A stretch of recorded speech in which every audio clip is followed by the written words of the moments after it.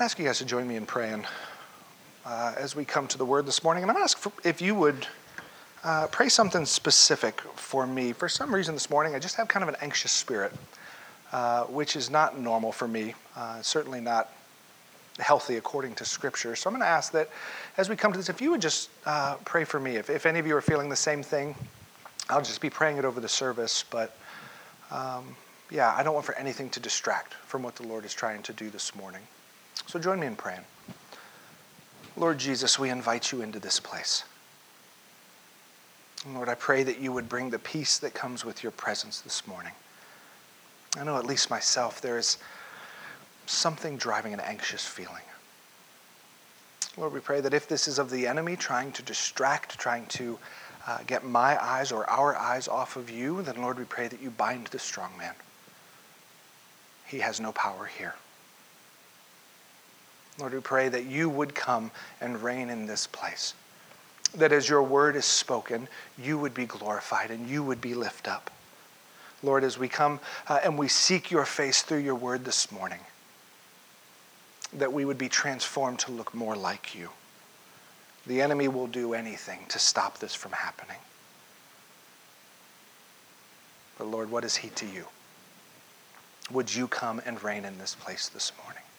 In Jesus' name, amen.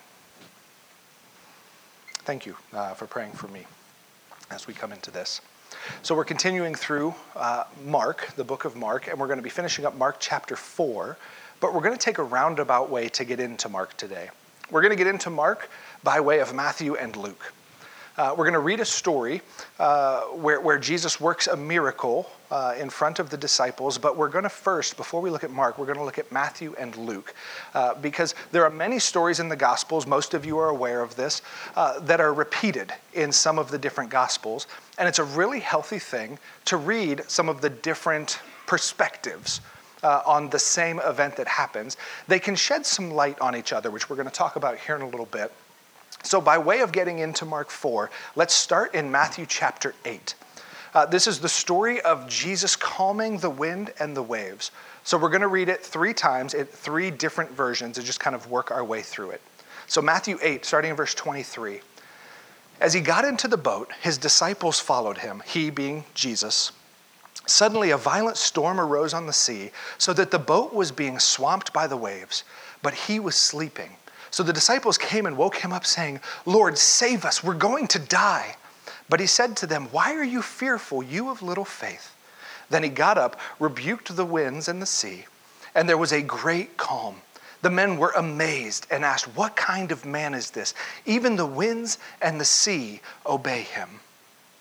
Let's look at the parallel story in Luke chapter 8, starting in verse 22. One day he being Jesus, and his disciples got into a boat, and he told them, "Let's cross over to the other side of the lake." So they set out, and as they were sailing, he fell asleep. Then a fierce windstorm came down on the lake. They were being swamped and were in danger, and they came and woke him up, saying, "Master, Master, we're going to die." Then he got up and rebuked the wind and the raging waves, so they ceased, and there was a calm. He said to them, "Where is your faith?" They were fearful and amazed, asking one another, "Who can this be? He commands even the winds and the waves, and they obey him." So there's a couple different things that we can get from this story. We're going to talk about these 2 before we jump into Mark. One is simply the power of Jesus. The wind and the waves are raging, are crashing in, it says swamping the boat. The boat is taking on water and beginning to sink. And Jesus, at a mere gesture, at a mere word, stops the whole thing. Calms the whole thing. Works a miracle in the lives of his disciples. And I love verse 25 of Luke 8. They were fearful and amazed. And they asked one another, "Who can this be? He commands even the winds and the waves, and they obey him." Let's picture this scene real quick. We talked last week about a sanctified imagination, about how one of the best ways to engage with Scripture is to try to put yourself in the story. If I was Peter, if I was Matthew, what would it have been like to be in that boat? So let's try to picture this scene for a minute. So it's not just words on a page. It's not just a story that we've heard. But what would it have actually been like to be there? What would you have felt and experienced if you were in that boat with the disciples? So they set out. They've had an incredibly long day. We're going to find when we look at Mark that this happens on the same day that Jesus has been teaching all of the parables we've looked at the last couple weeks. It's most likely on the same day that he was healing and casting out demons in the synagogue, and they came and accused him of casting out demons by the power of Satan. This was basically a really, really long Saturday. Started early in the morning with teaching and miracles and defending himself against the Pharisees. And then the crowds follow him out to the lake, and he begins teaching them in parables and explaining to the disciples. And so now the day is over, and he goes, boys, let's push off and let's head over to the other side. And he conks out. Jesus is done for the day. Wake me up tomorrow. I'm getting some sleep. And so he falls asleep in the stern of the boat. And somewhere in the middle of the lake, the winds start to pick up, the waves start to rage, the rain is falling to the point where these professional fishermen fear for their lives. Think about this. It would not take much waves for me to be out on a boat and go, I'm going to die. Like a gentle breeze, and I'm holding onto the gunwales, kind of a little terrified. These are professional fishermen. They have spent their entire lives on boats out at sea. They have been in storms before, and they also know the kind of storms that people don't come back from. This is one of those kinds of storms. These men were not easily panicked. It's not that they were just uncomfortable on the water. They were seasoned fishermen. This was their livelihood. And even they were terrified. Even they were to a point of going, this is so bad, we're going to die. Unless something happens, we're going to die. And I don't know about you, but drowning does not sound like the best way to go. Like, this is what they were staring in the face of, panicking with each other. And at some point in time, somebody goes, where is Jesus? Like, 1, 2, 3, 4, okay, 12. There's supposed to be 13. Where is Jesus? He's sleeping. Peter, go wake Jesus up. What are we doing? We're going to die. And so they go, and you can imagine them shaking Jesus awake. Master, Master, we're going to die. You have to do something.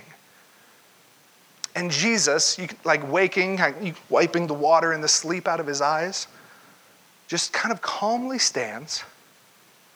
Have you guys ever seen some of the Jesus films that are out there? There's been a ton of them created. And in researching this, I found a clip of one where it just showed Jesus walking out to the front of the stern. Everyone else is panicking and hunkered down. And he simply just lowers his hand, almost like turning down the dimmer switch on the lights, and the winds and the waves stop. Jesus didn't get up panicked. He didn't get up struggling, going, come on, wind, come on, waves. We'll actually see in Mark, he spoke a few simple words, a few simple commands, and everything is different. But can you imagine what it would be like to be one of the disciples? This is the kind of thing we don't come back from. The fear that it would have brought up. We've probably lost friends to storms like this in the past. And so it says they were filled with fear. They wake Jesus up. Master, Master, we're going to die. But Jesus has a curious response to them.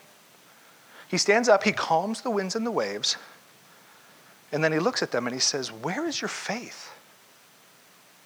Or back in Matthew, he says, why are you fearful, you of little faith?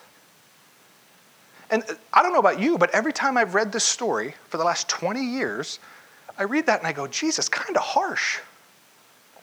Like, of course they're scared. The boat was swamping. Is Jesus telling them, you have no faith because you were scared? Because you experienced fear? Because this emotion came on you, you have no faith? Is that what Jesus was actually rebuking them for? And I've always struggled with this. How many times, who in here has ever been scared before? Good, you're all awake and alive. Okay. How often did you feel in control of that fear? Like, did you have the ability to just flip a switch and turn it off? Emotions don't work like that. Reactions don't work like that. To be afraid is not a sinful thing, is not a faithless thing. It's how we choose to respond when we are afraid that makes the difference. For a long time, I came out of this, reading this and going, so I guess just fear is sin. If I experience fear, somehow I have no faith, right? And I've been struggling with this, but I don't think that's what Jesus was trying to teach. Because here's the thing. Unless there is fear, unless there is doubt, it's impossible to display faith. You guys know that, right? On the good days going across the lake in the boat when the sun is shining and they're all like splashing around, having a good time, whatever they did to kill time back then, on a great day, how would they display faith? The only way that we can display faith is in the face of uncertainty, doubt, fear. It is incredibly difficult to display faith on the mountaintop. Faith actually comes in the valleys. When fear, when doubt, when uncertainty are coming against me, now I have the opportunity to choose faith. When things are easy and the sun is shining, faith almost isn't an option because things are so easy, it's unnecessary. Jesus is right here. I can just feel his presence all the time. I open my Bible and the words are jumping off the page and he's right here. That takes no faith. Those are blessings. I'm not trying to say these are bad things. But that's not the same as displaying faith. The only way the disciples could display faith was in the face of fear. So why does Jesus look at them and say, you have little faith? Or in Luke, where is your faith? I think Mark gives us a key to understanding this. There's a principle that I want to teach you guys in here. It's called reading Scripture in light of Scripture. This is not just for with the Gospels. This is the way that we approach Scripture, is going, Scripture makes sense when it's read in the understanding of other Scripture. Scripture explains itself. Scripture sheds light on itself. Have you ever read a passage and gone, I don't know what that means? I don't know what to do with that. We talked about this last week with some of the parables. You read them and you go, I don't know what that means. Keep reading. Scripture explains itself. There's still going to be a mystery to it. There's still going to be some things that we don't understand simply because I was reading today in Matthew 1:39, and David is talking to God, and I don't have it right in front of me, so I'll paraphrase. But it's the point where he's talking about, God, you know a word before it's on my lips. You know when I rise and when I rest, like when I go out, when I come in, you know all of this. And he says, such knowledge is too lofty for me, too wonderful for me to attain. He says, God, there's things that I am never going to understand because you're simply too big. But he's praising the Lord for it. So there's always going to be this kind of some mystery, some things that are just too big for us. But I think there's far more for us in Scripture than what most of us are getting out of it because we give up too easy. Instead of going, okay, wait, where else is this talked about in the Scripture? Man, use Google, use a concordance. Whatever generation you're from will probably dictate some of that. But look up and go, okay, so where else is this story told? Where else are storms mentioned in Scripture? Whatever it may be, to start reading other Scriptures because Scripture enlightens itself. The Lord brings light to dark places as we continue to seek out the rest of Scripture. And so let's see what this looks like. We read Matthew and Luke and we go, it seems like Jesus is saying, I'm mad at you simply because you were scared. And that I struggle with that. It doesn't make much sense. Let's bring Mark's account into this, which actually, if you remember from our first week, is actually Peter's account. Peter was in the boat. Peter was potentially the one waking Jesus and saying these things. Mark was just his editor writing the things down to get the letter out. So this is Peter's eyewitness account, and here's what he says. Mark 4, starting in 35. On that day, the same day that all of this teaching took place, when evening had come, he told them, let's cross over to the other side of the sea. So they left the crowd and they took him along, since he was already in the boat. And other boats were with him. a fierce windstorm arose, and the waves were breaking over the boat, so that the boat was already being swamped. But he was in the stern, sleeping on a cushion. So they woke him up and said to him, "Teacher, don't you care that we're going to die?" He got up, rebuked the winds, and said to the sea, "Silence, be still." And the wind ceased, and there was a great calm. Then he said to them, "Why are you fearful? Do you still have no faith?" And they were terrified and asked one another, "Who is this then, that even the wind and the sea obey him?" So what does Mark bring that's different from the other ones? What gaps does Peter's account kind of fill in for us? What are some of the differences in the story when we look at Mark's compared to the other ones that we had read before? This is where you talk. What are some of the differences? Okay? Some of it, again, just kind of helps you put yourself there. Jesus was sleeping on a cushion. Okay? What else? Okay, they started out with other boats. Whether those other boats turned back, whether some of them even swamped, we don't know. But there was other boats starting out with them. What else?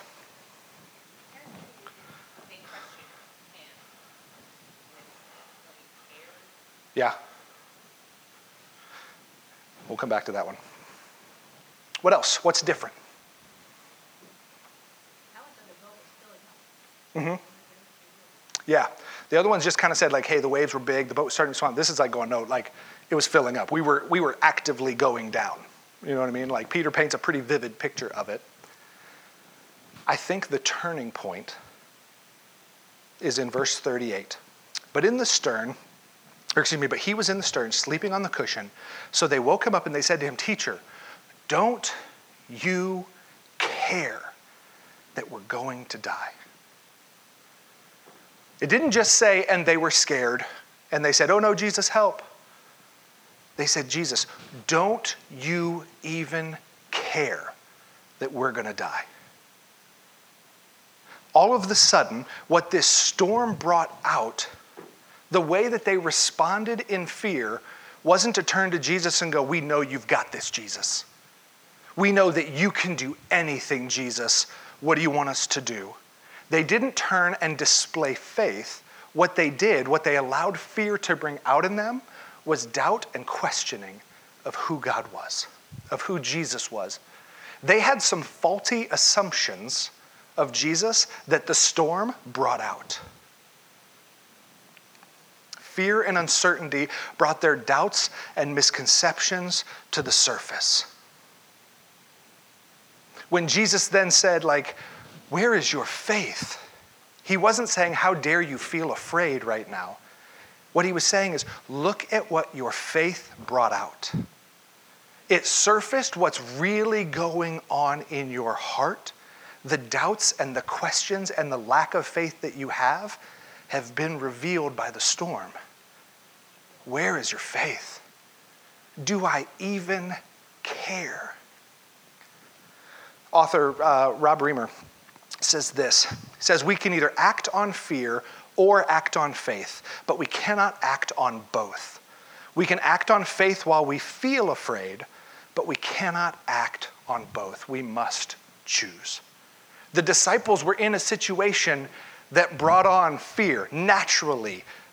The waves are coming in. They didn't even know walking on water was an option yet. We're going to die. Fear is there. What did they choose? Did they choose to act on fear?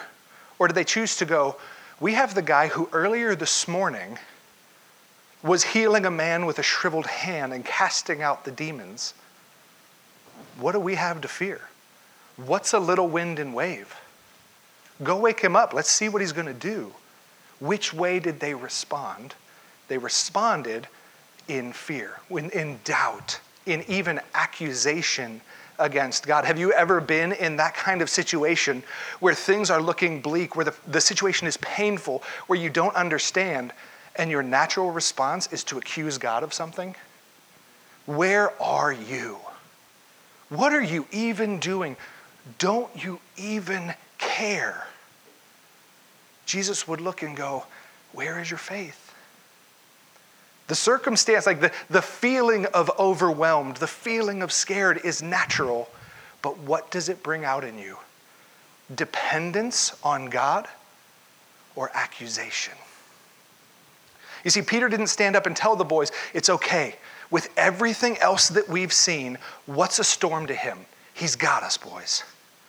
Peter didn't stand up and say, somebody wake up Jesus and just ask him what he wants us to do. Command us, Lord. We're in this with you. Master, we're in some trouble here and we need your help. We trust you.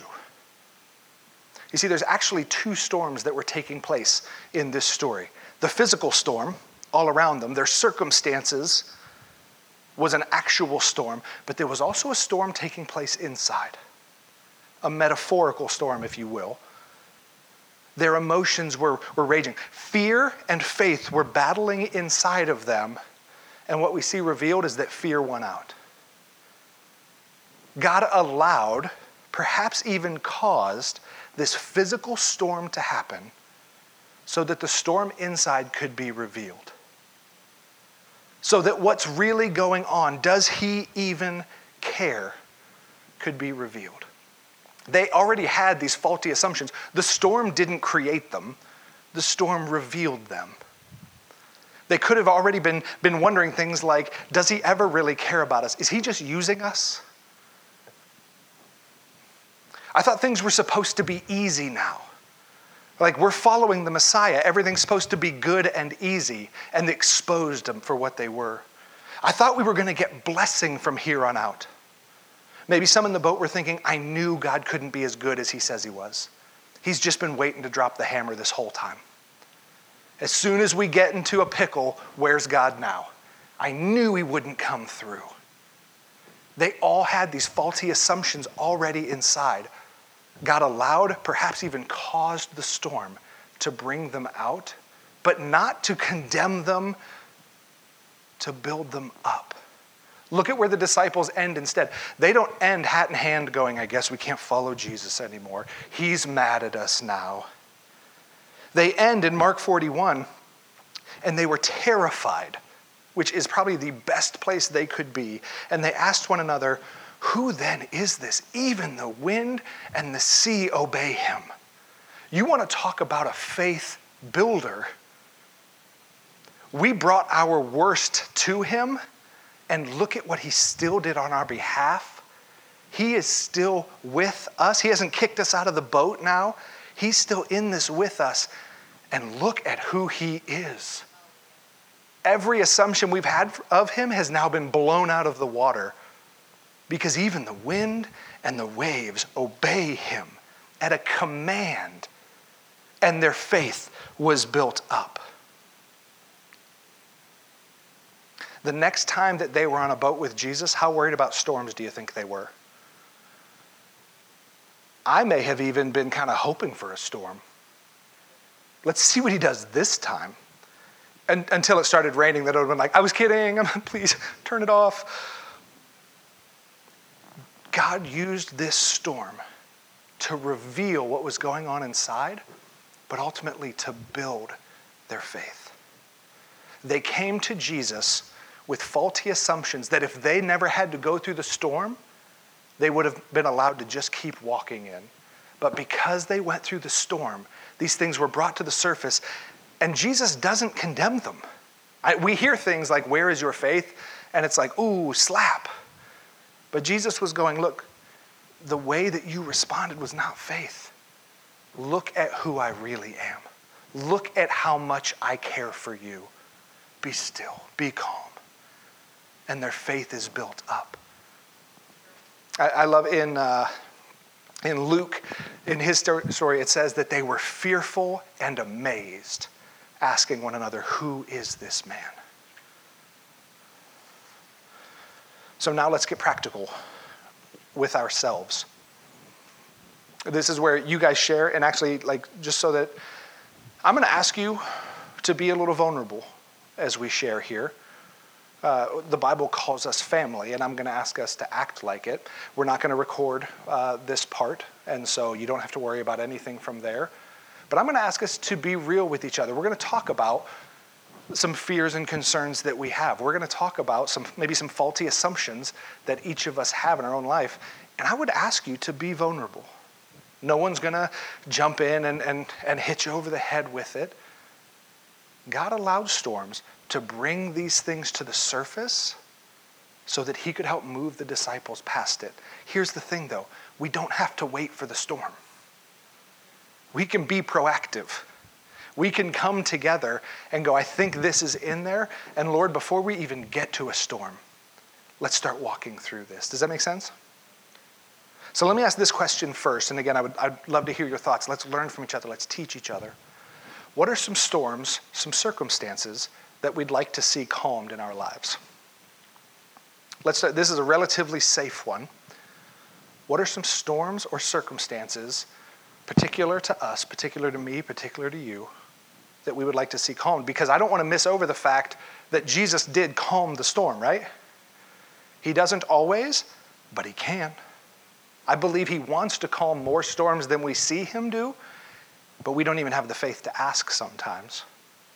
What are some of the storms that we would like to see Jesus calm?